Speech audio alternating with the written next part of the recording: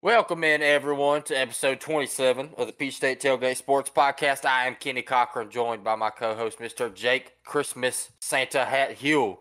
Oh yeah. We are out here. It's Christmas time.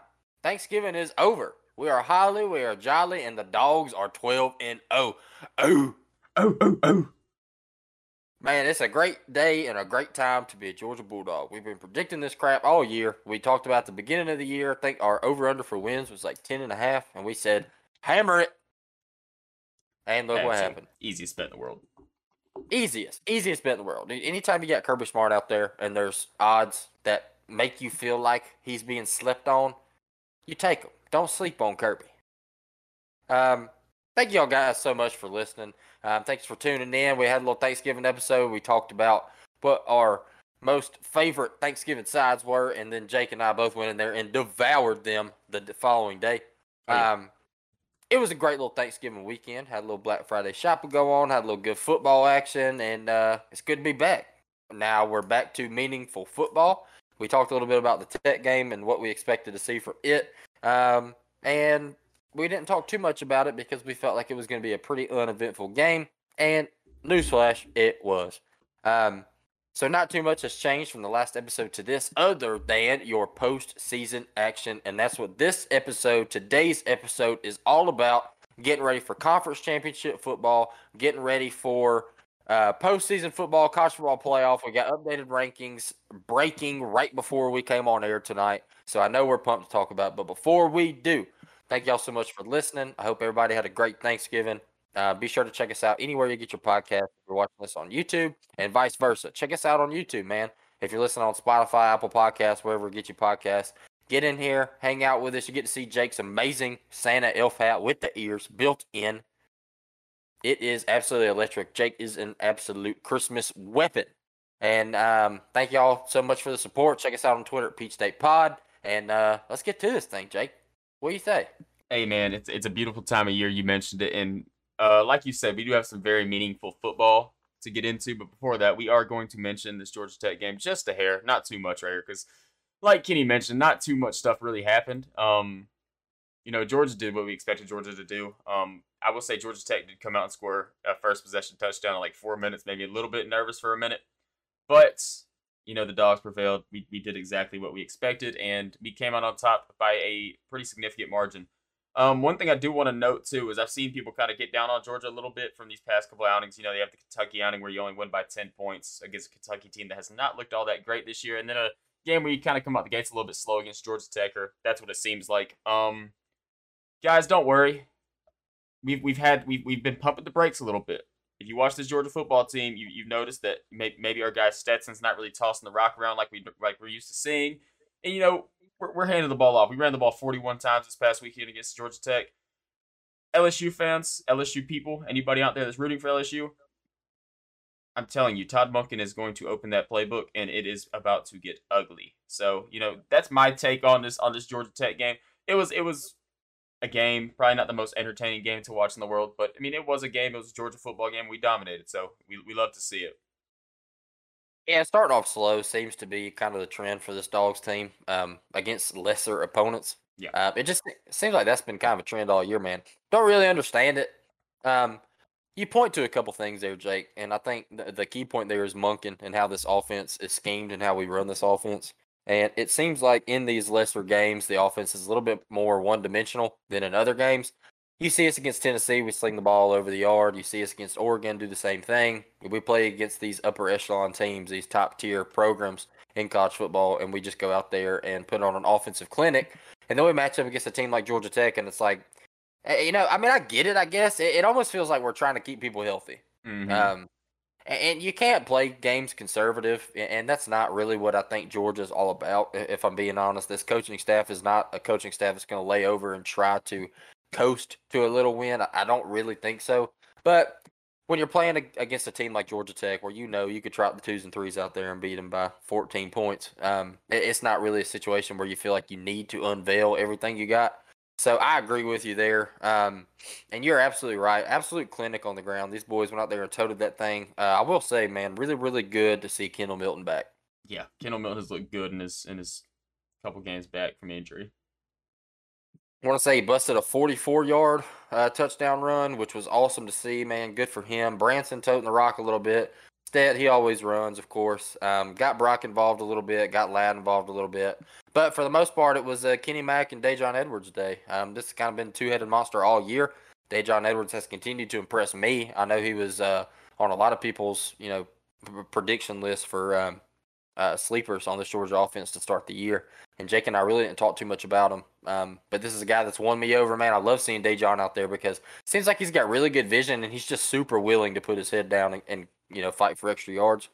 So yeah, I mean that's pretty much it. Really uneventful game. Started off real slow. Went into halftime with a 10-7 lead and then came out and just kind of rattled them in the second half. And I ended up with a 37-14 win to carry your dogs to a 12-0 finish, man. Can't ask for a better season, literally. No, you can't. But yeah, that pretty much rounds it out, man. That brings us into what we got to expect this week. So obviously, we make bets every single week, make picks of what we think is going to happen. This week is going to be a little bit more strenuous on the pick side because we got a lot more key games. I mean, conference championship weekend is one of the best weeks in college football just because every single game that you watch, it matters for many reasons. Obviously, you want to win your conference. Even if you're not in contention for the playoff, you want to win it. You're doing it for your school, doing it for your program, and then after you do that, you still got your bowl game.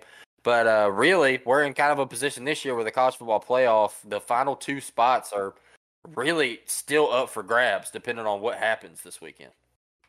Yeah, it's a really really shaky spot, and like you said, normally we run into a situation with the college football playoff that we kind of have a good understanding of what's going to happen. And I'm not going to say it's any different this year because if the teams win that should win, it's going to stay the same as it is right now at this moment, I would think. But there are some really really tough conference championship games out there. There's a couple of these teams we're going to talk about a little bit later that do have a little bit of a gauntlet to get through first before thinking about a college football playoff appearance. No, you're absolutely right. There's a couple games that just aren't super exciting, and then there's a couple that they just mean they, man. I mean, the implications of what could happen this weekend are huge across college football.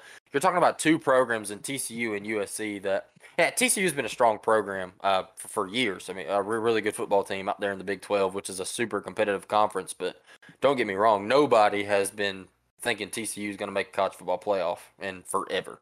So for TCU and USC, who is, they've been in the gutter for, since like the freaking Matt Barkley days, it seems like. Yeah. Oh, wow. Dude, like it's crazy to think that these are two teams that are legitimately. I mean, they took the final two spots. We'll talk about the playoff rankings a little bit later on this episode, but you're looking at 3 and 4 right now in the playoff rankings, and they've got a very very tough task ahead of them this weekend, both of them, to keep that spot and make the playoffs. I mean, they 100% have to win, and then you talk about two teams in Georgia and Michigan where, obviously we want the Dogs to win. The Dogs are gonna win. We're not hating on it at all, but Georgia and Michigan, both of these teams can go out there and lose, and they're both still going to make it. Yeah, and I actually pulled up our preseason college football playoff ranking, and I will say we both had USC making the college football playoff. So a little bold prediction at the moment, but maybe we saw something right there. I will say this: none of us had TCU making it. Neither of us had Michigan making it. So you did have a Big Ten champion making it, but it was Ohio State.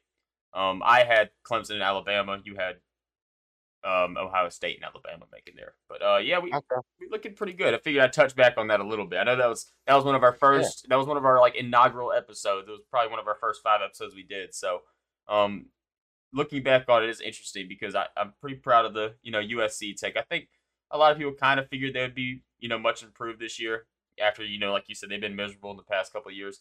But the level of improvement from one year to the next has been absolutely insane. Partially from that is this new transfer portal thing, which is something I'm sure we might dig into a little bit in this episode, talk about some of the action we have going on right now, a little early action. But this new transfer portal rule that's been going around has been already in its first year active, making really, really big impact for some teams. So it's nice to see. Also, real quick, talk about USC, and you're talking about how they've been miserable since Matt Barkley. Shout out to Clay Holmes, getting Georgia Southern a bowl eligibility his first year at Georgia Southern. So first year because last year he was there at USC. So shout out to Clay Holmes. Yeah, talk about you're talking about difference makers too. I want to mention before we dive into this conference championship weekend. Shout out Georgia Tech too, man. They played a really good game against us. They came out there with a perfect game plan. They were just outmatched talent wise, and you knew they weren't going to win the game. But to put together the game plan like they did, I thought was a huge testament to this team and what Brent Key's been able to do with this team. And it was just announced earlier today that Brent Key has been given the job for the next Georgia Tech head coach. And I think that's the right move. I really do. I saw a lot of stuff where it seemed like for the past week, Willie Fritz has been the guy. Like they were for sure going to give him the job, and well deserved. I mean, Willie Fritz, if you don't know, is the head coach at Tulane. He's done an amazing job with that program, turning them into a top 25 team, and they are a very, very good football team this year. Coming off a win against Cincinnati that we talked about in the last episode. So for sure, Willie Fritz is very deserving of a Power 5 job. But if you're Georgia Tech, man, I think you're pumped about Brent Key. Oh yeah, definitely. He's a guy that came in there, and ever since Paul Johnson left, it's kind of been an open door at Georgia Tech trying to figure out who that guy's going to be. And Brent Key, he's definitely a stud to get in there, and I think he's a really good football mind, especially for a school like Tech. They can't bring in that top tier talent, year in year out, and just have to kind of make do with coaching, which is very similar to what we see with Kentucky in the SEC. Just a team that can remain competitive in their conference. I'm not talking about college football playoff aspirations or anything, but just remain competitive enough, where you can get viewership and get fans to rally behind you. That's all you really need. Yeah, he's a guy that's just been able to get the team to play up. I mean, he's came in and took over for Jeff Collins earlier this season and really turned the team around. Finished out with a 4-4 record as the head coach on a team where a lot of people didn't expect him to get 4 wins the whole season. So, yeah, man, shout out to him. I think that was definitely the right hire. But yeah, I don't have anything else outside the realm of conference championships. You want to hop into it? Yeah, well, let's go into conference championships. I think that's a great idea. Okay, quick question: are we only doing like top 25 conference championships? Because I don't really. I had 6. I had 6 to talk about. I had all Power 5 plus. I have 6. I have 6. Beautiful. I have Pac-12, SEC. Yep, I'm the same route as you. I would say because I was looking at some of them, like the whole aspect of it. I was like, dude, I'm not good to talk about some of these. Yeah. I had all Power 5 plus the American, which is proven to. I don't want to say it. They're a top conference, but they're definitely 6th. Yeah, I would say so as of right now. I guess we'll kick it off there if you want to. Kick off with the American. Let's go American. Let's do American. Or would you rather try like? Yeah, let's American ACC Big Ten. Yes, that's the route I'm thinking. Games that don't matter, and then the lamest game of the weekend. I like it. I agree. All right, well, hopping into the American Conference Championship, we got 22nd ranked UCF taking on what we just mentioned, 18th ranked Tulane. This is Saturday game, 4 o'clock. This game's being played in New Orleans, I believe. Yeah, in New Orleans. Pretty exciting game, honestly. I mean, the American Conference, it is what it is. Neither one of these teams are playoff contenders. Obviously, they're both, UCF's a 3-loss team. Tulane's a 2-loss team. This game opens up with Tulane as a 3.5-point favorite. You look at how these teams stack up, man, and it's pretty interesting because they attack you in different ways. Your guy, UCF's quarterback, John Reese Plumlee, he is an absolute dog. He started off the year red hot and kind of fell off towards the end. But you look at how these teams stack up, both pretty good defenses, giving up about 21 points per game for UCF and 20 for Tulane, and high-powered offenses. They're both putting up upwards of 35 points per game. They both go about it a little bit differently. Tulane, they can move the ball through the air and on the ground. They're a pretty balanced attack, whereas UCF, boy, they are very, very dependent on that quarterback. Yeah. UCF is, you were right, leading rusher, leading passer, obviously. They do a lot of stuff on their offense that runs through Reese Plumlee. And I'm happy you mentioned that he's my guy because I'm a very big, I know, Kenny, you know this, I'm a big John Reese Plumlee fan. And I've kind of been a fan of his since, I want to say he was a Georgia commit, and he decommitted whenever Justin Fields had committed to Georgia. And then he went to Ole Miss, where it didn't really work out, turned into a wide receiver, and now he's found his way down to UCF. Obviously, they have old Gus Malzahn down there, so a good head coach to kind of get his realms back together. And he's put together a really really good season at UCF, so I'm really happy to see that for the guy. Yeah, and it's worth mentioning too that Tulane been putting on an absolute clinic this season.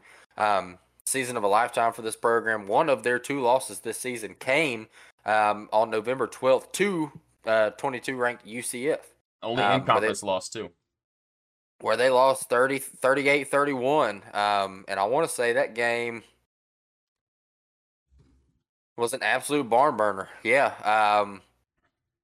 Tulane ended up kind of putting on an offensive clinic, throwing for over 200 yards and 3 touchdowns, running the ball for over 130 yards on the ground. Came out there and moved the ball pretty effectively, but just could not stop John Reese Plumlee, dude. This dude came out there and ran for 180 yards and 2 touchdowns.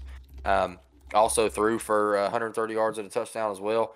So I'm curious to see how this stacks up because this Tulane defense, we talked about it last week. This is a team that matched up with Kansas State, who is one of the best rushing attacks in college football with Deuce Vaughn back there, and held them to 10 points. So for them to give up 38 against UCF is a pretty interesting situation. So headed into this American Conference, I'm curious to see how UCF will come out there and try to attack this team, see if they do the same thing because when you have a guy like John Reese Plumlee that is a stud athlete, you can rely on him to do some things. But relying on him to be your sole provider on offense, I think, could become problematic when you play a team twice. Yeah, it definitely could. There's a lot of different aspects to kind of look in this game. I'm just looking at some rankings. I didn't really want to dive too deep into like overall rankings. Then I'd take all day trying to find out where these teams rank. So I'm just looking at their rankings in the American Conference alone. And as of right now, UCF actually has the highest. They produce more yards than anybody in the American Conference in yards per game. They have 486.5 yards per game, which is very, very impressive. And like you mentioned, a lot of that comes on the ground. Like Reese Plumlee's he can throw the ball, don't get me wrong, but he's not a super dynamic passer. They do a lot of. If you ever watch UCF play, they definitely do a lot of like frisky stuff, kind of getting a little trickery with it, getting the quarterback moving around, and they're a very interesting offense. And one thing I will say is the first time you face an offense like that, it can be tricky. But that second time, man, you just mentioned it. You have a game plan for it. You have a way to stop it. And a quarterback running for 180 yards, I'm not a big fan at all of quarterbacks consistently running the ball. I don't think it's a great way to produce a lot of offense in higher level football. And to see somebody do that against a team once, I don't see it happening again twice. So if Tulane can find a way to shut down John Reese Plumlee, it's going to be their game to win. If they don't, then we're probably going to see another matchup like we saw last time where it's going to be a barn burner. I either think that UCF wins this in a tight bout or Tulane just runs away with it. That would be my 2 guesses. Or obviously Tulane could win in a tight bout too. I think it's either going to be a close game or Tulane just runs away. No, I think that's a really good point. And I don't want to dive too much into the pick side of things because I know in the next episode we'll give out our picks. So I don't want to kind of get too far ahead of ourselves. But if I'm giving an advantage in this game, I probably would give it to UCF.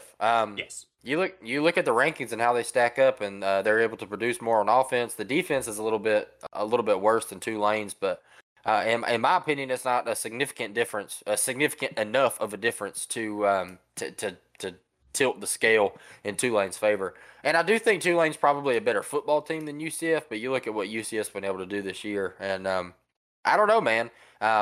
I guess we'll dive a little bit more into the picks on the next episode and see where we think we're going to go on the win-loss side of things. But if I'm giving it advantage, I'm probably giving it to UCF in this one.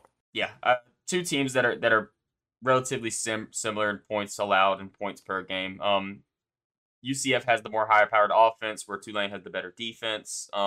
Just an overall all-around even matchup to me. That's how I'm looking at this game. This is definitely one to watch, though. If you have the free time to watch this game, and you just want to watch entertaining football, you don't really care about having a dog in the fight, just something to turn on the TV and be like, "Holy cow, that was an awesome play." This might be your primetime game to watch, honestly. Yeah, no, you're absolutely right, and honestly, I think that carries us pretty well into the ACC championship because I think it's going to be a little bit similar story. Yes. Oh man, this ACC championship is going to be fun too. Yeah, man, this is going to be pretty interesting for a couple reasons. And obviously ACC championship, you get the 9th ranked Clemson Tigers taking on the 23rd ranked North Carolina. Man, You talk about X factors. There's not many more highly skilled or highly, however you want to call it, X factors than Drake May. Um, dude is a dog. You talk about, you know, potential number one overall pick next year. Drake May is the guy. I know Caleb Williams is out there. In my opinion, Caleb Williams probably proven himself to be the best quarterback in college football. I'm sure that's something we're going to touch on in a little bit. But dude, Drake May, man, I mean, he's talking about you're talking about a 1 and 2 potential picks next year. There are definitely going to be some NFL scouts drooling over this kid. Yeah, Drake May is a stud. You hit the nail right on the head right there. Drake May is an absolute beast, and we mentioned it, man. A Clemson team that's coming off a pretty stinky loss against South Carolina where they gave up 31 points. I'm really curious to see what this North Carolina offense can do against this Clemson defense because everybody always screams about this Clemson defense, and I will say I'm guilty of it as well. Of always giving Clemson so much credit on defense, and overall this season they have been a solid defense. Don't get me wrong, maybe not as dominant as we've seen. They're allowing 21 points per game. That's not really what we're used to around with Clemson, but they have some pretty key matchups against some decent offensive teams that they have produced pretty well on the defensive side of the ball. Now this is also a fun thing because we look at the other side of things.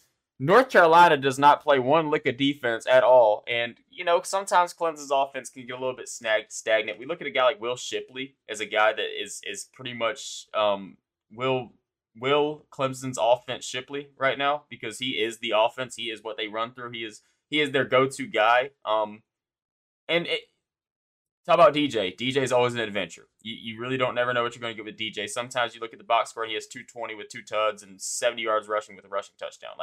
Or sometimes he might throw 3 interceptions in a game. DJ is an up and down guy. So I'm curious to watch this game too. It's going to be a high scoring affair for sure. I don't see that Clemson defense completely eliminating this North Carolina offense because when this North Carolina offense is rolling, they are a lot of fun to watch, man. No, man. I mean, this Clemson defense, every single year we talk about the Clemson defense being good. Obviously, you lose Brent Venables, things change a little bit, but they've been able to maintain a pretty stout defense even throughout this entire year. But I will say, man, where Clemson really shines on the defensive side of the ball is in the run game. Yes. And that's not really something you got to worry too much against this North Carolina football team. This team's leading rusher is Drake May with 629 yards and 6 tuds. So if we've seen this Clemson defense get exposed to anything this season, it has been the pass game. I mean, they're coming off a Spencer Rattler 360-yard game where they lose 31-30. Man, I hate to say it because, I like Spencer Rattler. I enjoy him as a player. I know we've talked about him and the lack of his ability to put things together. But boy, if you think Spencer Rattler went out there and had a field day, Drake May got something for you. Yeah. Drake May should have the opportunity to go crazy. And I'm gonna take a quick minute for an ad break right here, Kenny. And we don't have no ads on this podcast. We're about to have an ad for ourselves. Guys, if you're listening to this on Apple Podcast or Spotify and you've never tuned into the live, be like our boy Austin right here in the live and join for the first time ever. Welcome, Austin. First time ever in the live. So I figured I had to say that because Austin is a loyal listener of the podcast, good friend of mine and Kenny. So, welcome, Austin. I had to give you a live shout out on the podcast, man. That boy Craig in the chat. We love to see it. He's out here supporting, number one fan. Nah, man, that's great to see. Yeah, for sure. Check us out on the live side of things, man. Anytime you get to tune in here and see Jake's magnificent Santa hat, it's a blessing. Beautiful, man. Beautiful. But yeah, this Clemson North Carolina game, it's gonna be a whole lot of fun. Whole lot of fun to watch. Another one, and it's gonna sound like a broken record saying another one that's gonna be fun to watch. But this one really, guys, 8 p.m. Eastern time. Keep an eye on it. It's gonna be a blast. Yeah, to round this one out, I'm going to say X factor in this game is Drake May. If Drake May can come out there and be Drake May, North Carolina should be able to win this football game. Numbers-wise, if I'm looking at it, I will give the edge to Clemson in this game. Yes, I will also give the edge to Clemson, numbers-wise and talent-wise. I know Drake May is an absolute stud, but you look at, depth charts and all around the field, Clemson still has North Carolina beat. Yeah. But 100%. we talk about frisky football teams. North Carolina's one of them. Let's go, boys. That's right. Let's go Tar Heels, Go baby. Tar Heels. I'm with them this weekend. All right, let's dive into probably the least exciting game of the weekend. Go ahead and cover this one and talk about it. We got the Big Ten Championship. You have unranked Purdue touting an 8-4 record, matching up against your number 2 ranked Michigan Wolverines, coming off one of the most impressive wins of the season against Ohio State last week. Boy, talk about this Michigan team. A lot of people were wrong about them, including me, man. I wasn't sure Michigan was going to be able to come out there and do and have a similar season to what they had last year. I know they had the quarterback battle going on earlier with Cade McNamara and J.J. McCarthy. I know little injuries got in the way, but J.J. ultimately won the job. Came out there and had a really good year. Didn't put up the most flashy numbers, but came out there and got the job done for this Michigan team. And they come out there and rout Ohio State last week in a game that not a lot of people expected to be that way. So they're riding high right now, 12-0. They're a lock for the playoff. They could lose this game and still make it, no doubt. But in a game against an unranked Purdue team where they open up as 16.5-point favorites, man, the advantage is Michigan. I expect Michigan to blow the doors off of Purdue in this football game. Yeah, this was a tough one to talk about. Michigan is significantly better on the offensive side of the football, significantly better on the defensive side of the football. And one thing about Michigan, man, is we've talked about the run game. We've talked about Blake Corum. He's the whole team. Donovan Edwards came in last week against Ohio State and absolutely did anything he wanted to on them boys. I think it's more of a scheme thing with Michigan. I think it's whoever you throw back there, they are going to be able to run the ball. And against a team like Purdue that does not play much defense, we're going to see Michigan rack up some points. And we talk about Michigan's defense too, man. They have a really, really, really good defense. Like, keep an eye on these guys. This game should be a routing. Advantage, obviously, is Michigan. Yeah, I mean, you talk about Michigan. One thing in this game that it's not necessarily an X factor, but you talk about Aiden O'Connell, the Purdue quarterback. He can sling the ball around. Put up just under 3,200 yards, 22 tuds, and 11 interceptions on the season. But in a matchup against a Michigan defense that allows 177 passing yards a game, you talk about taking away a team's strength. They're going to be able to take away the passing game of Purdue, in my opinion, with no struggle whatsoever. This game is not going to be very exciting. You get a Saturday night, 8 o'clock matchup in this game. Obviously, people are going to be watching it because it's the Big Ten Championship, but this is a very, very one-sided affair, in my opinion, and I don't expect it to go any other way. I'm with you on that, Kenny. We can agree on that one for sure. But yeah, man, I don't know what the injury status of Blake Corum is. He came in, I think he had only 2 carries, but you mentioned it with Donovan Edwards coming in there.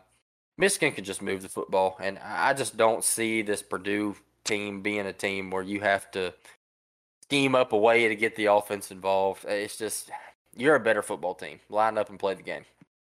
Hey, this is the most boring, top tier, conference championship game that we have this weekend for sure. And we mentioned the other two beforehand because the other two have no playoff, they affect the playoff zero. No matter who wins or loses, nothing's going to happen between those two. But if we could have mentioned this one first, we would have. Like, this game is going to be a probably not. I mentioned a lot of entertaining games.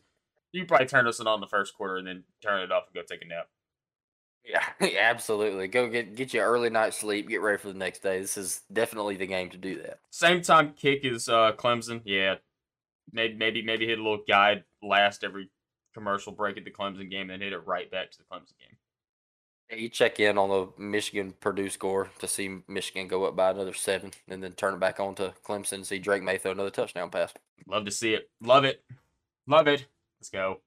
All right, what do you say next? You want to save the dogs for last? Let's say dogs for last. These two matchups right here are both very similar matchups. So I'll let you pick one. Which one would you like to discuss first, Kenny? Let's go Big 12. I respect it. I like the Big 12 one. Yeah, we'll go Big 12, man. We talked about playoff implications and what this weekend means for 2 teams in particular in the college football playoff, and that's number 3 and number 4. TCU, number 3 right now in the college football playoff rankings. They are undefeated, so congrats to TCU, man. Hell of a season, 12-0 record. You come out there and do what you did this season, man. You impressed everybody, including myself, so shout out them. But Kansas State is no cakewalk. No. This Kansas State team is a very, very good football team. They can move the ball on offense. They can sling the ball a little bit with Adrian Martinez. He's not the most dynamic passer in the world, but he can get the job done. But where this team really comes into play is on the ground. Deuce Vaughn is one of the best running backs in college football, 1,300-yard season, 7 touchdowns. This team runs the ball for 210 yards per game on average, and they play very, very good defense. Yeah, I'm looking at some stuff right now, just looking at some defensive rankings and things. Right now, Kansas State has the second most rushing yards in the Big 12 per game. They rush for 210 yards per game. And we look at it, and that's not really a super big strength of TCU. TCU is not a very good team when it comes to stopping the run. Now, I will say Kansas State's is also not the best team to stop the run. TCU also has a guy back there that can tote the football. But we look at it on the other spectrum with quarterback play, and we look at Adrian Martinez, and we look at Max Duggan. This right here is where I really see the advantage being in TCU's favor. Max Duggan is light years better than Adrian Martinez, even though Adrian Martinez can get a little bit frisky on the ground sometimes. Duggan is a guy, man. Like, Duggan is probably a top 10 quarterback, top 15 quarterback in college football. And I'm happy to see he's finally getting his recognition with TCU playing really, really good this year, because he has been their stone, their rock all year long. So good for him, man. Good for TCU. The numbers are similar. Kansas State plays a better defense. Offense is worse. TCU plays a better offense, and defense is worse. So it's kind of one of those mismatches right here. But I will give TCU the upper hand. I would say advantage TCU just because of the quarterback play. I see a quarterback like Adrian Martinez going into a big game like this. I just don't really see too much happening with that. Yeah, I mean, you talk about the rankings. I've actually got them right here in front of me. In all of college football, on the offensive side of the ball, TCU ranks 16th in the nation in total offense, where Kansas State ranks 40th in total offense. On the defensive side of the ball, TCU ranks 74th in total defense, where Kansas State ranks 45. You total those numbers up, man, it's pretty dead even. They're separated by 5 points in total on both sides of the ball combined. So these teams match up very, very well against each other. But I agree with you. I give the advantage TCU because of one reason and one reason only, and that's Max Duggan. Yes. This dude's come out here and proven to be one of the best quarterbacks in college football this season against a Kansas State defense that is a good defense, but is a little bit more susceptible through the air than some other teams that this TCU team has played. They also give up some rushing yards. You mentioned giving up 144 rushing yards a game against the TCU offense that can move the ball on the ground if needed. I just think this TCU offensive attack is going to be a little bit too much for Kansas State to handle. So I give advantage TCU in this one. Open up as a 2.5-point favorite in this one. Really, really exciting game. If you're TCU, you got to think, man, you win, you're in, you lose. I don't know. This is where one of the toughest decisions for that playoff committee comes, man, because you got, and I know we're not talking about the playoff rankings yet, but you got two teams down there at 5 and 6 that could really slide in this thing. And I don't know. It almost feels dependent on the next game we're going to talk about. Yes, it does. I agree. And a quick check-in. Let's do a little chat check-in. Shout out Austin out here in the chat. Says Michigan and Georgia rematch in the Natty will be a physical grudge match. Yeah, 100%. I mean, these are two teams. We saw it last year, even though we came out there and routed those boys. You talk about Michigan, they're such a physical football team. They have a great offensive and defensive line. They kind of retooled from last year and brought some boys back, and the guys they brought in have been huge contributors down there up front. And you match up against a Georgia team, man. If we got to see a Michigan-Georgia natty, you're absolutely right. It's going to be some heavy hitters. Yeah, some good football for sure. Well, you want to hop into this Pac-12? Let's get into the Pac-12, man. This is probably the most game I'm excited for. I think this game might be the closest matchup we see. Yeah, we get a tasty little treat in this one too, because it's a Friday night kickoff. Friday night kickoff, getting you ready for all the big games on Saturday. Love to see it. It's gonna be awesome. Yeah, man. Friday night, 8 o'clock, we got number 11 Utah taking on number 4 USC in Vegas. Super, super exciting game. Interesting thing to point out in this one is that these two teams have seen each other before, much like TCU and Kansas State. The difference in this one being that Utah came out on top. You talk about barn burners. Boy, this game was the definition of a barn burner. I'll go ahead and say it. Caleb Williams, best quarterback in college football. Go ahead, give him the Heisman. I don't think it's close at this point. This man, what he's been able to do is incredible. Came out there against Utah in the previous game, 25 for 42, 381, and 5 tuds. Absolutely absurd. And then you look on Utah's side of the ball, Cam Rising. Cam Rising's a really, really good quarterback. He's a nitty-gritty type guy, kind of a dog that we've talked about, put his life on the line to go out there and get the win. 30 for 44, 415, and 2 tuds in the game. I think it's pretty interesting to mention how this last game ended up in a 43-42 win against Utah, or against USC for Utah. Man, you talk about rematches. I think one of the biggest key points that anybody will tell you, football coach, football player, football fan, doesn't matter who you are, is it is tough to beat a good team twice. Yes. And that's kind of what we're seeing in this one. I'm a little bit surprised to see it. But you see, USC is opening up as a 3-point favorite in this game. ESPN has Utah with a 61.2% chance to win this football game. I see that. I see that as well. That is very, very interesting to say the least. And when you dive into the numbers, man, it is very, very interesting. USC is the number 5 team in college football in total offense, where Utah is 20th. Very, very good offenses on both sides of the ball. Defense, this is where the difference is. USC is 91st in the country in total defense. Utah, 17th. Advantage, Utah by 1 million. Yes. They have a big advantage on both sides of the ball. Total it out together. X factor in this game, obviously, is going to be Caleb Williams. Caleb Williams can do some things on a football field that make you feel like he is going to make an immediate impact in the NFL when he's eligible. If Caleb Williams can come out here and be Caleb Williams in this game like he did last time, I expect USC to win this football game. I don't think a Lincoln Riley-led team will allow Utah to stay in it as much as they were the first time, and he's not a defensive-minded coach. I know that, so I'm not saying that. I'm just saying I think you give a guy like Lincoln Riley with a quarterback like Caleb Williams 2 cracks at a team like Utah, I think he can get it done, man.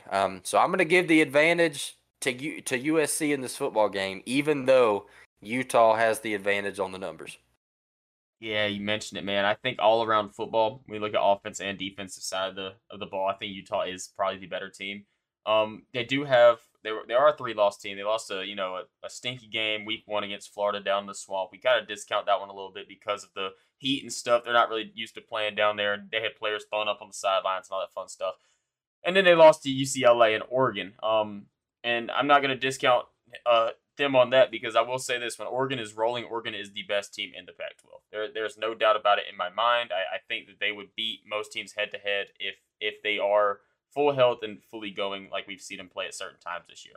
But USC is a fun team to watch. They are electric, and on the offensive side of the football, especially, they can put up points on you fast. Caleb Williams is the best quarterback in college football, no question in my mind about it. And definite Heisman winner. And if he can come out and he could put together a game like we know he can, I would also say that advantage would go to USC. But I will mention, Cam Rising with Utah, he's not the flashiest guy in the world. He's not the greatest quarterback in college football, but he is a fun guy to watch. He can play. He's a dog. He's gonna fight for the extra yards. He's gonna do whatever he got to do to win a football game. He's a guy that can definitely have a sleeper game on you and put up some numbers on you quick if you let him. And I'm gonna get interesting here. My advantage in this game is even.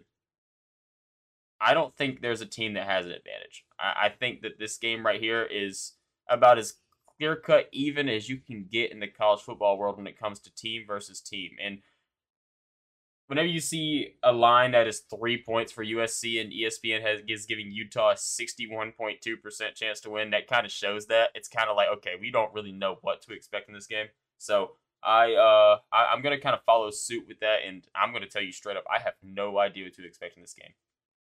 That's probably right, to be honest. I mean, these teams match up so well, much like the TCU Kansas State game. And that's why these games are so big, man. Not only do they have amazing are huge playoff implications. Like these teams really need to win this football game. USC definitely has to win. If they don't win, they're out 100%. Yes. TCU has a chance. While it might be a slim chance, they still have a chance. And we were talking about a little bit beforehand. If you're listening or watching on the YouTube thing, hop in here a little bit beforehand, man, because we do a little BS and before the thing starts, and kind of get a little bit of ball talk beforehand, and just kind of see where our minds are at. And I presented Jake with a standpoint and sort of a question. I wonder how the playoff committee is going to value a TCU Kansas State rematch, in the sense that if TCU comes out here and loses this game, does the loss against Kansas State affect TCU less because they've already beaten them once this season? Um, I don't know. I know the playoff committee came out and mentioned some key points that they look at, and they were overall record, strength of schedule.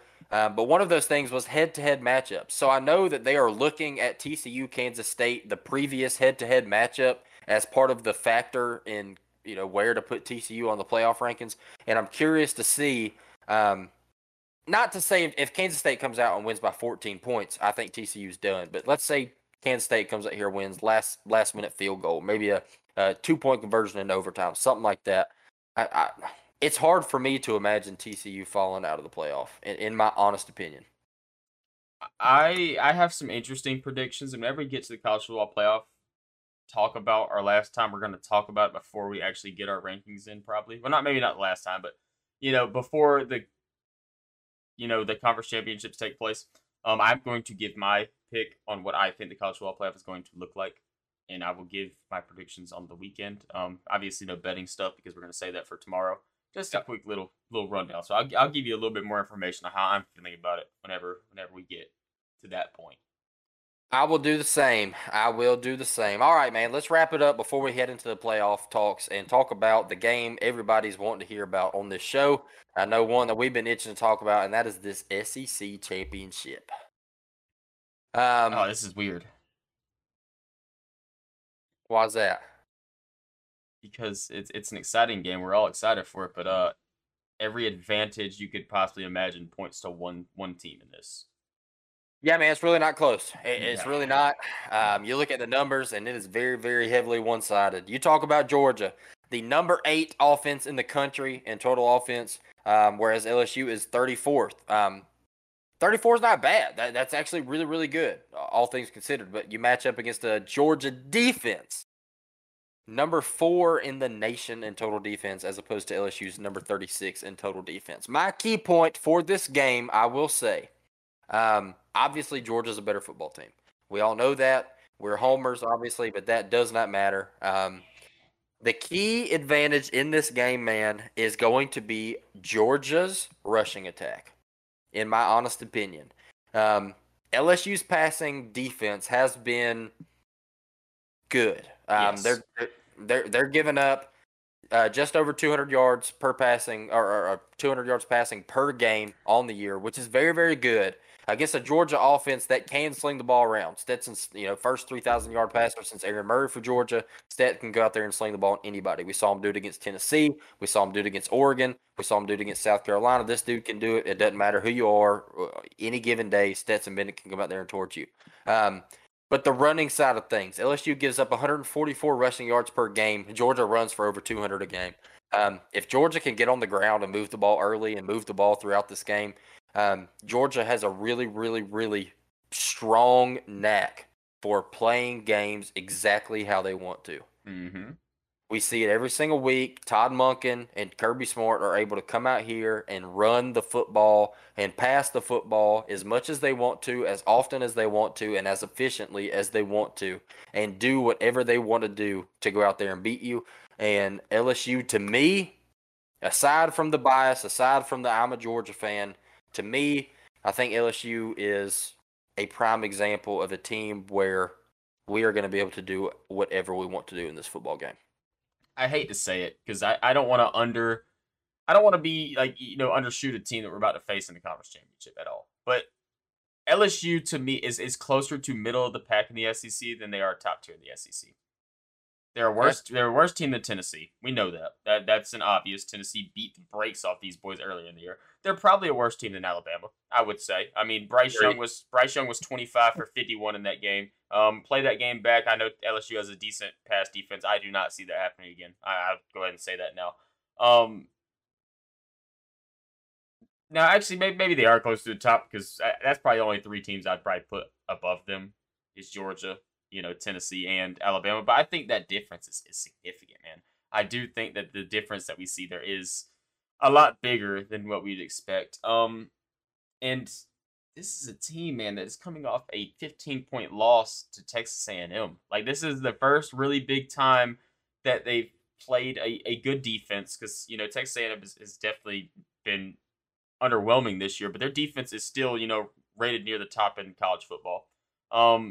And they played an absolute stinker. And I know Jaden Daniels got hurt, but he did not do anything to make that game better. Like, I mean, maybe he did. He did have a lot of running yards. He did rush for 80-something yards and a touchdown. But passing the ball, man, they pretty much shut the door. He was efficient, but he was not making plays. And against a defense like Georgia, you have to have the ability to make plays because you can be as efficient you want to. You can go 8 for 9 on a drive, but you're going to have 28 yards and you're going to go 4 and out. Like that, that's just what's going to happen. It's a shaky thing for sure. I think that his biggest ability that he could ask for is to run the ball. And you can ask me right now, when was the last time Kirby Smart's defense allowed a quarterback to run all over them? And I will tell you, I do not remember.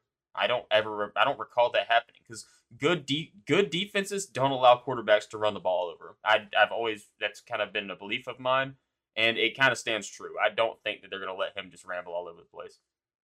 No, and you talk about that, and that's a key point that I wanted to make. I actually wrote it down right here as well. Jaden Daniels is an amazing runner. He's a super dynamic player. He can kill you on the ground. But this Georgia defense, man, number 2 in the nation in rushing defense. And you're right. We've just never seen a team come out there and torch Georgia on the ground. And it's just not going to happen in this game. And you talk about that LSU defense and their inability to stop the run. I'm super high on this guy. I know Jake loves him as well. We've been talking about him all year as a Heisman sleeper. Hadn't had the most amazing season or the season that he expected to have, and he had some injury problems. But Devon Achane came out there and did whatever he wanted to do against these boys last week. Devon Achane coming back from injury, averaged 6 yards a carry and went for 215 and 2 tuds against this LSU defense. You talk about a number 36 defense in the country. Man, these guys are so susceptible to the run, and we don't have a Devon Achane that we're going to give the ball to 38 times in the game, but we've got multiple studs in the backfield that we're going to give 12 carries to, 10 carries to, 8 carries to, 6 carries to. So we might not have that single workhorse like Devon Achane, but we've got the fresh legs and the rotation of running backs to put out there. And I just don't see any way this LSU defense is going to be able to stop that. No, and the past 2 weeks, I know Georgia's been a little bit slow coming out the gates, but one thing that has been wrong on this Georgia offense is Kenny McIntosh. And this is no shot at Devon Achane. Devon Achane is an absolute stud. Trust me, I know it. But Kenny McIntosh is also a stud. Kenny McIntosh is the best back on this team. No questions asked. And if they give Kenny McIntosh touches like they've been doing the past 2 weeks, he is going to do what he wants to against this team. Kenny McIntosh is a guy early on in the season we're kind of questioning his ability to run the ball. We were wrong on that because he can tote that thing. Trust me, he is a beast. Yes, he can. You are absolutely right. And if Devon or if Kenny McIntosh was on a similar offensive scheme to Texas A&M, or Devon Achane's getting all those carries, if Kenny Mack was getting all those carries too, man, he'd be putting up just as good of numbers. Yeah, Kenny Mack might be the most talented back in the nation. Yeah, and that's going to show when draft time comes around. I can guarantee you. Yes, catching the ball at the backfield, running the ball, he's doing it all. And I think we have a pretty good agreement on this game, how we feel it's going to go. Obvious advantage Georgia. Like for all the reasons we've already mentioned. Like there's not really, the only reason somebody should ever say LSU would have an advantage in this game is biasy or just try to be different. Yeah, man. I mean, it's a clear advantage. It's a one-way advantage in this game. You mentioned it. I mentioned it. Georgia, man, in all aspects of football, outweigh this LSU team. You talk about pure talent, they outweigh them. You talk about scheme, they outweigh them. Coaching, everything. It's just this LSU team is significantly outclassed in all facets. Yeah, I agree. And that's why Georgia's opened up as a 17.5-point favorite in this game. Yeah, yeah, that's a fun one right there. All right, well, we'll get into the picks on the next one. Talk about our predictions of what we think is going to happen in these games. But without further ado, Jake, let's hop into this playoff. All right, the playoff. As it stands right now, what we have Georgia, Michigan, TCU, USC, Ohio State, and Alabama. Is there real contenders to possibly make a push for a playoff spot? Yep. Let me ask you this, Jake. If you were ranking your top four, would it look any different than what it is? Not one bit. I think they hit it, pretty spot on. Michigan definitely deserves that move up to number 2. TCU deserves to move up to number 3. USC deserves to hop in there after Ohio State, loses to Michigan in pretty ugly fashion too. I think they nailed it, even all the way to 6. I think it's a good ranking right now. I do too. I think 1 through 6 is a lock. I don't think you could change anything about it. You see Tennessee there at 7. Tennessee's very deserving of that spot. The only thing that puts Tennessee at a big disadvantage now is Hendon Hooker being out for the season, man. Torn ACL. I hate to see that for Hendon Hooker. He's been one of the best quarterbacks in college football. Legitimate Heisman candidate. Dude had a actual shot at winning it if he had stayed healthy. So you never want to see anybody get hurt, but especially an amazing talent like that, man. Dude's an absolute stud. So I guess that brings us into the conversation of what can we expect. Obviously, you and I are both unanimous in the thought that it doesn't matter what happens to Georgia and Michigan, they're in. Yes, no Um, doubt. so the real conversation comes from 3 to 6. You talk about TCU, USC, Ohio State, Alabama. Obviously, 3 and 4. You got undefeated TCU at 12-0, and at 4 you got one loss USC at 11-1. The key factor in determining these two spots is obviously TCU is undefeated, but all 4 teams are matching up. All 4 of the top teams are lining up in their conference championships, where 5 and 6 are not. Ohio State loses to Michigan. They play on the same side of the Big Ten, so they're not going. That's why Michigan's playing Purdue, and Alabama obviously is not making it in the West because LSU's there. So the conversation becomes what happens if TCU and or USC loses, and I'm curious to get your opinion on this. Okay, so I'll give you what I think is happening right now, and it's definitely a hard thing to talk about because it's all opinionated. Like we're going off of a group of people making a decision on something. So, but in my mind right now, I will tell you that this is a 5-team race. Alabama, you're not going to make it. It's not going to happen. It's not mathematically possible that you're going to happen. Because like we mentioned, Georgia's going to make it, Michigan's going to make it, no matter what happens in the conference championship games. Then we look at the aspect of USC and TCU, and you're sitting there thinking, what if both these teams lose? Well, both these teams lose, TCU still makes the college football playoff, and Ohio State jumps in. Yep. If TCU loses and USC happens to win, that's where things start getting a little bit sketchy to me because obviously USC would jump to that 3 spot.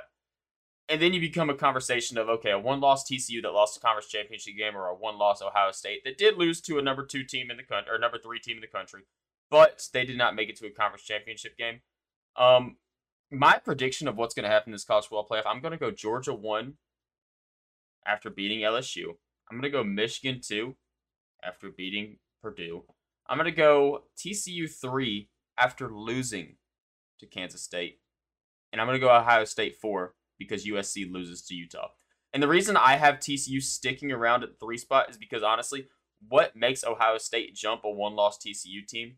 Like, in my mind, I don't really think... I think that TCU could possibly lose this game and not move a muscle. I think it is a possibility that it could happen. And the main reason behind that is because they are not going to match up Ohio State and Michigan in the first round of the playoff. It is not going to happen.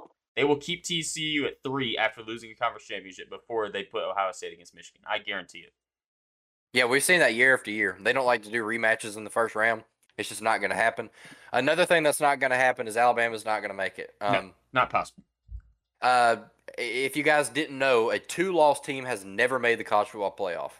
It has never happened, and only 2 teams ever have made the college football playoff when not appearing in a conference championship. And one of those is Notre Dame, who does not play in a conference.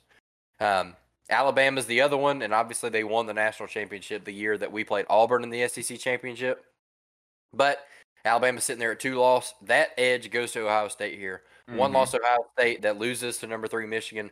I'll give you my opinion. I think the top 4. I think we're going to see Georgia at 1, Michigan at 2, TCU at 3, and USC at 4. I don't think it changes. I don't think it changes. I think TCU and USC both win this weekend. I do. I really do think that they're both going to win.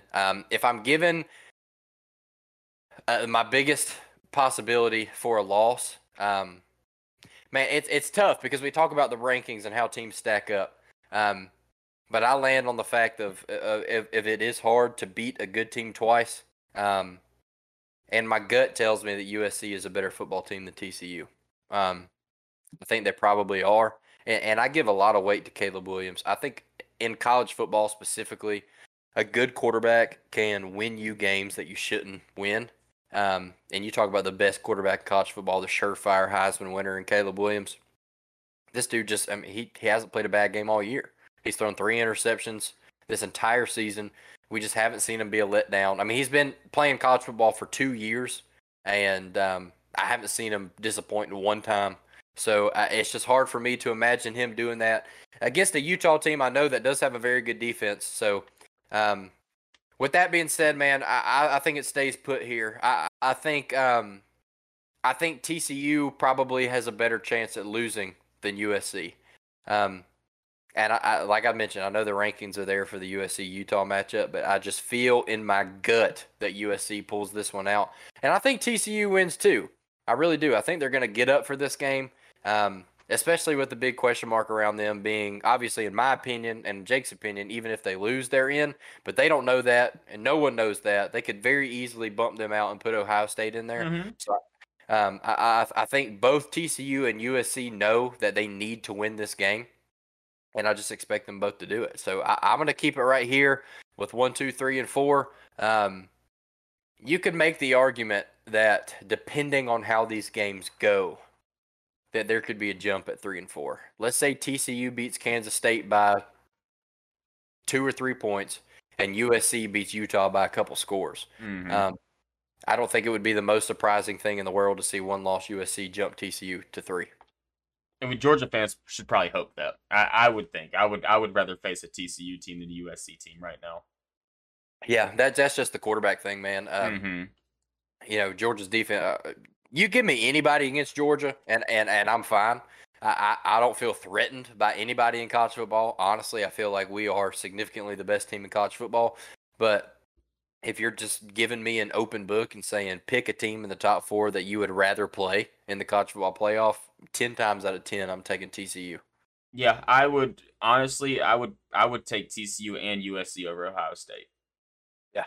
Oh, yeah, me too. So Ohio State jumping in at that 4 spot is the last thing I want to see happen. But I do think it's a possibility, and that kind of leads me into one little question I have for you, Kenny. If USC does win this weekend and TCU does happen to lose, that is where we get to an aspect of whatever the actual ranking show comes on. You're going to be kind of bite your nails a little bit at that 4 spot because what happens? Do you think that losing to Kansas State in the conference championship, a number 10 ranked Kansas State too, like don't get me wrong, this is not some unranked team they're playing. This is a team that is a highly ranked team. Do you think that's enough to drop them 2-5 and push Ohio State into the playoff, or do you think they'll just drop them 1 spot without, because Ohio State can't make up ground right now. They are stuck where they are. Whatever they've put on the field is what they have. Like the tape is there. Do you think that it would be enough to drop them 2-5 and put Ohio State in? Do you think they could still slip into that 4 spot? I think it's dependent on 7 points. I agree. I think if TCU loses by more than a touchdown, it's over. I think they're done. I think Ohio State gets in there.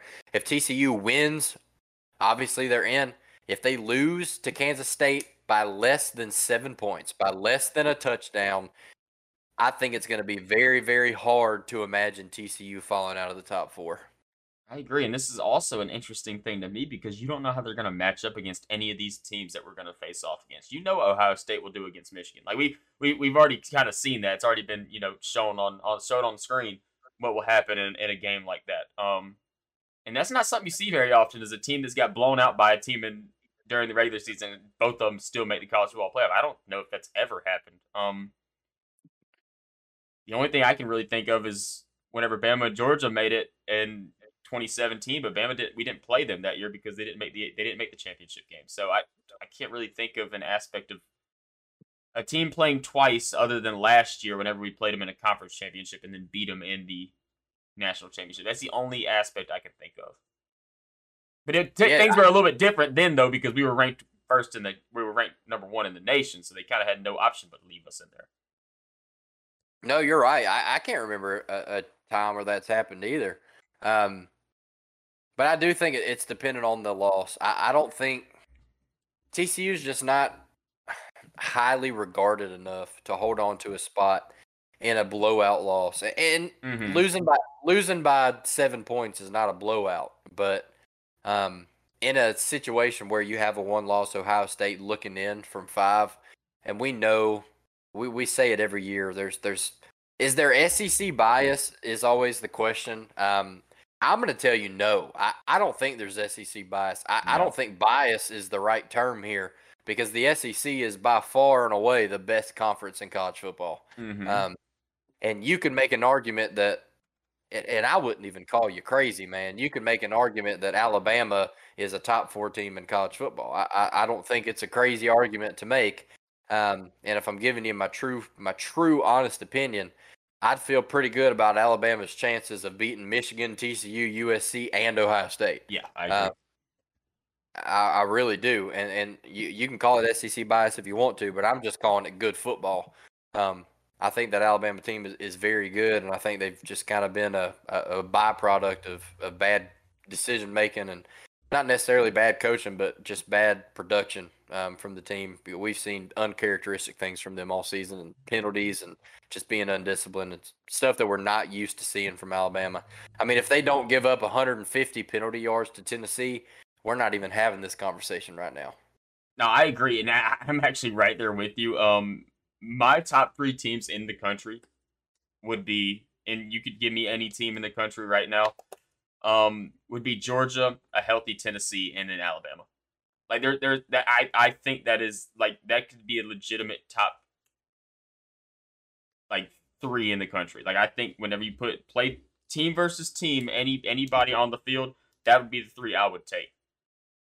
Yeah, and if you take Tennessee out of the equation with the injury thing, I would tell you that right now, just as far as total who I think the best teams are, I think the best 3 teams in the country are Georgia, Michigan, and Alabama. And that's not even considering Tennessee because of the injury things. If Hendon Hooker doesn't go down with injury, then I'm right there with you. But just looking at it for what it's worth right now, I still think Alabama's up there. And obviously, I think they have a 0% chance of making it. I don't think it's possible. I think Ohio State gets in there before anybody.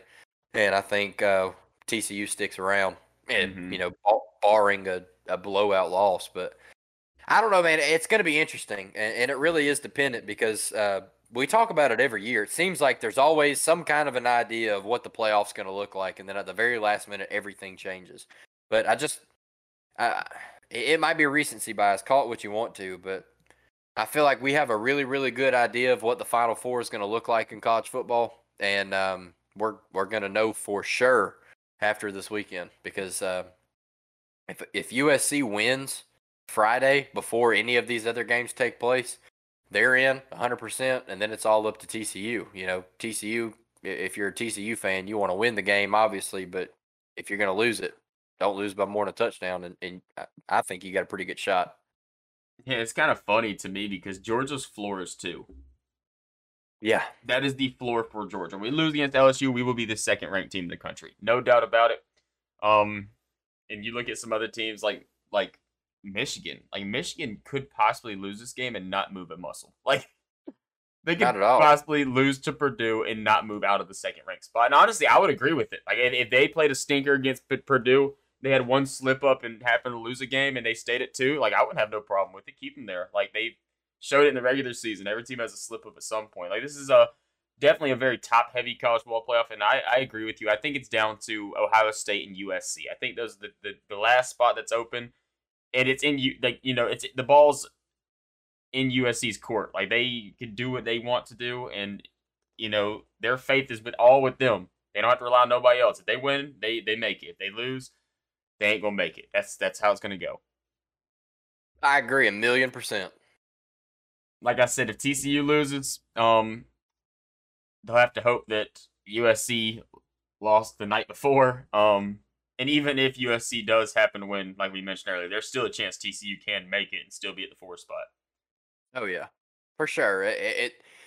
It's dependent on USC and it's dependent on TCU. USC has to win. You mentioned if they lose, they're out. TCU, I mean, you have to win, really, but if you lose, don't get blown out. Yeah, don't get blown out. Keep it close. Yeah. Oh, we can talk about this all day, Kenny, but we are at an hour 05. Okay, it's kind of short, actually. All right. I'm done on college football playoff stuff. Is there anything else you want to touch on? That's it for me, man. Holding off on picks till the next episode. I know that's the moneymaker. That's what everybody wants to talk about. It's tough, man. It's so tough not to give at least some type of input on the spreads I'm looking at. No. We'll say go ahead a little way too early preview. I'm not in love with any of them. I'm not in love with any spread in this. Oh, it's gonna be a fun one tomorrow. This weekend it might be very, very fun for us. This weekend could be interesting for our betting world because I'm gonna try to keep it mainstream. Don't get me wrong. Like you're not gonna see me give a pick out tomorrow. The over unders I might get a little bit frisky with and might throw a little MAC championship over under in there. But the spreads I'm gonna try to keep it fun. Like I'm not gonna go with Toledo minus 2.5 against Ohio. Like that's kind of lame. So yeah, I mean, no, you're right. None of these lines look amazing. It's tough, man. It's very, very tough. The most appealing line I see, if you're looking at an early line, I think if it stays above the 50 mark, I'll be looking at a Georgia LSU under. I agree. 50.5 right now. I expect it to move. I do. I think it'll probably get down to 48.5, something like that, where it becomes a little bit less appealing. But early look ahead, if you can get it at 50.5, I do like the under in this game. I really, really do. So I need to. That's my little preview. That's all I'll give. That's all I'll give. All we can give. All we can give. I like it a lot though. We'll have some fun tomorrow. It's gonna be a blast.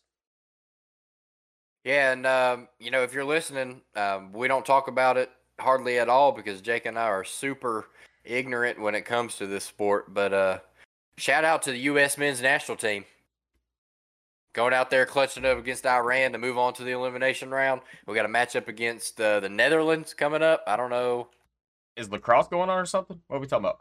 Hey, this is lacrosse? I love you, USA, but I'm not watching soccer. I'm sorry to tell you.